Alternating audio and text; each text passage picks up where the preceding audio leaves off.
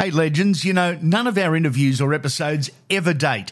Ever. They are all timeless and ready for you for when you're ready to listen. Download the lot and rip in. It's back, the ultimate motorsport prize, a trip to the Indy 500. Get this, return flights for 4 nights in Indianapolis, plus transfers, reserved seating, race tickets and driver parade. Police escort, a 2-seater ride and a purpose-built Indy car around the track itself. There's meet and greets. It is the complete VIP treatment and unlike anything before it. The prize is not being auctioned, it's being raffled. Tickets are just $20 and all proceeds go to the Peter Duncan Neurosciences Research Unit at St Vincent's Hospital. Go to theultimatemotorsportprize.com.au to get your tickets now. Thanks, Pertec, you bloody legends.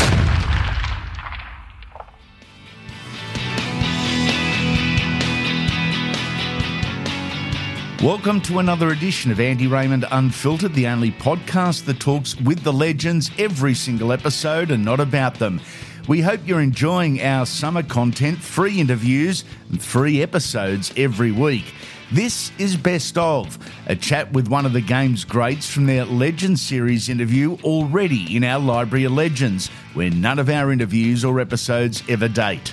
This one is with a guy who played 268 NRL games in the toughest position on the field. He played 22 times for both Queensland and Australia and won a premiership in 2015.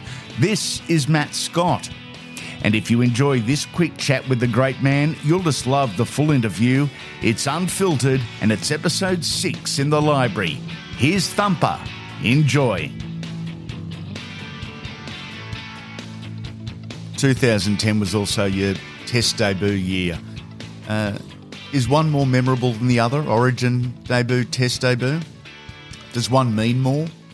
Oh, I don't think it does. It doesn't mean more. Origin's definitely probably a bigger spectacle. It feels like there's more. That's actually a pretty good way of putting it. There's more that goes around the game. Yep. There's more build-up.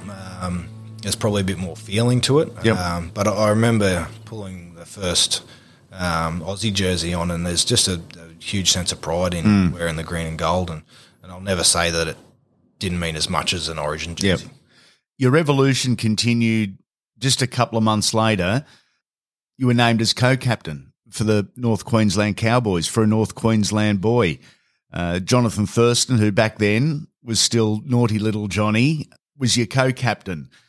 2 very different people, 2 very different players, 2 different personalities. What did that mean to you? It was such an honour. Huge amount of pride. Also, it was tough. You know, John had his troubles. Obviously, he was still Jonathan Thurston already at that stage. So it was a bit awkward to start with. On my behalf, I can't speak for him, but it worked. Like you said, I think it's the different personalities. We're completely opposite in a lot of regards, but it seemed to be what the Cowboys needed at the time, and we worked well together. How did extra responsibility sit with you as a co-captain? Would you consider yourself at this time in your life as a natural leader? Oh, I don't think so. At the same time, I tried not to change too much. Yep.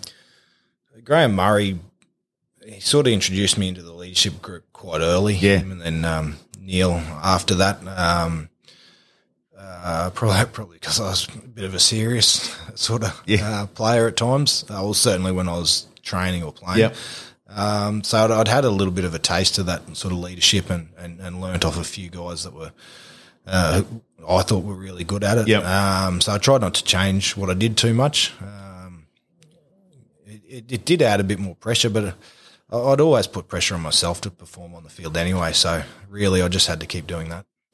I've enjoyed your career since day one. From where I sat, I thought that added responsibility, or whatever you'd like to term it, I thought it seemed to agree with you, and I thought actually your footy went to the next level from that point. Is that a fair call? Yeah, probably. And I don't know whether it was because of the added responsibility, or was natural progression? Yep. To hit that stage, 2010, 25, which is a good age for a front rower.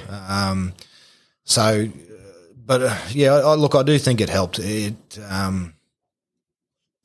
something that was tough for me at times to do, to be the co-captain, to take that responsibility, being a sort of introverted guy. But I always felt comfortable talking up at training. I always felt comfortable talking in front of the team. It's just something that I enjoyed doing it. I felt like I could contribute to what we did as a team, so I felt comfortable in that role. Any episode, anytime. Our interviews never date, never, any of them. Over 500 to choose from. Download the lot and rip in, legends. The Origin dominance continued. At the time, did you guys know or realise just how fucking good this football side was, or don't you think like that in the present? Oh, we didn't think like that. We had a lot of confidence in our ability. There's no doubt about that. But we never took it for granted. If we had taken it for granted, it would have been the end of that stretch for us, I think. We had really good leaders, guys like Lockie, Smithy, who kept the team really grounded. Yep. Petro, Pricey, and guys like that.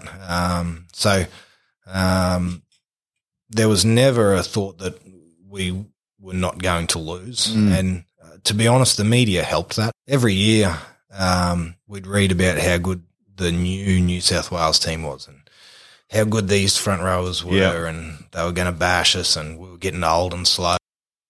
That really helped to fuel the fire and keep us at a point where we never thought we couldn't get better. So every year we'd go in and we'd say to ourselves, we need to be better again this year to win another series. I've heard the term in speaking to a few players from that era. Guys that should have had egos left them at the door.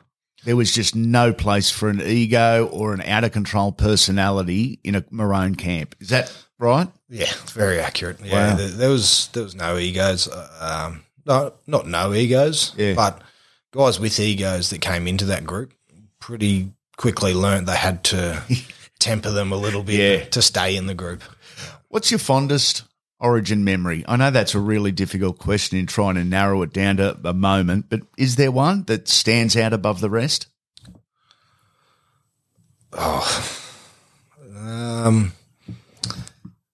That's a tough question. I think was it 2010, the clean sweep? I think it was. And I think that, that was probably one of the best series to be a part of. And, to be able to achieve that when it's so hard to do, coming off the back of the year before where we'd let that chance go, to be able to turn it around and do it the year after. I think we had a bus ride down Caxton Street after we'd done it, and mate, it's so hard to pinpoint specific times. There's a couple of games where individually I thought I played really well, and they're always good memories. But for me, it was just such a good ride to be a part of. It feels like the 10 years sort of just meld into one. It was around this time back in Clubland, it sort of started here, and seemingly year after year that the Cowboys would make the finals only to be robbed by a controversial refereeing decision. At the time, did it feel like it was the world against North Queensland and you just weren't destined to play a GF?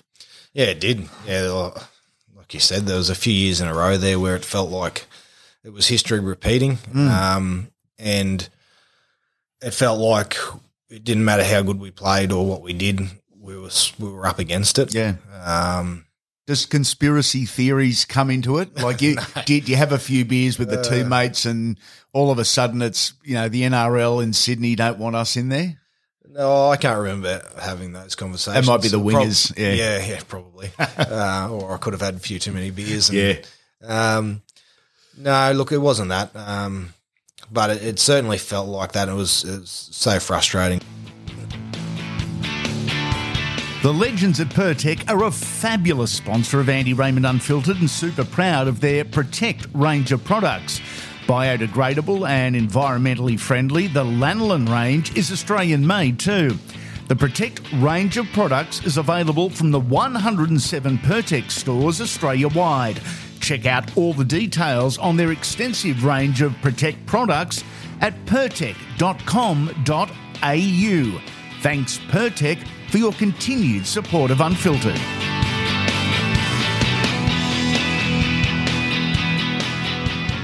So we had that sense of belief, and but at the same time, I was wrecked. I remember just every carry was just like put your head down and run, and try and play the ball as quick as you can, and something good would happen. Morgan and felt that moment to draw the game on the buzzer will remain in rugby league folklore and history forever. Yeah, it will. Such a great play. He had a great year that year, Morgan, and he just had a really simple role where if he saw an opportunity down that right side and guys would mark up against Jono, obviously, on the left. So anytime that he had a wide four, which means they play the balls close to the posts, but they still put four defenders there, he'd take it, and he was just so hard to stop because he's fast, he's strong, and he's got good skills. So funny though, not my best time as a captain in the captain's run of that week. He's talking to me about so his left arm carry must be, and he's talked about when he goes down that side, should he change it to his right, and so he can get the ball away. If the winger jams, he can still get the ball to Felty. And I remember saying to him, mate, you've been killing it all year. Don't change what's working. So I'm glad he didn't listen to me because he put the ball in the right. Obviously, the rest is history.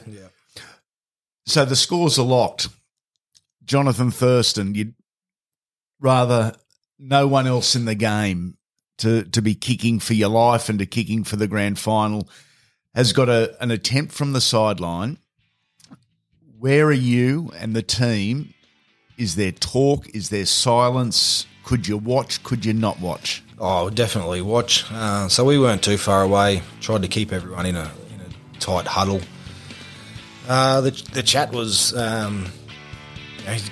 going to kick this, but if he doesn't, we've done this before. We've been in this position so many times this year. We know what we have to do. If he doesn't get the kick, we regroup. I remember talking to the guys about making sure we picked Jono up when he came back if he missed it. Because he's so emotional and he'll be blaming himself for not getting the kick, but we needed him in those last few minutes to win the game. So that was sort of what I was saying, stay confident, be positive, keep him up and we'll win it. But don't worry because he's going to get this kick. And then obviously he kicks it off the boot. It looked good. So I sort of started running towards him. About halfway there, it hits the post. Couldn't really believe it. But, as you said, if you had anyone kicking that kick for your life, you'd still take him. The best of Matt Scott. We hope you enjoyed. The full interview is episode 6 in our Library of Legends, where none of our interviews or episodes ever date. So you can download the lot, rip in, and get amongst the best rugby league talk there is. Have you hit that 5-star rating for us yet? Go on. Make sure you come back soon, legends.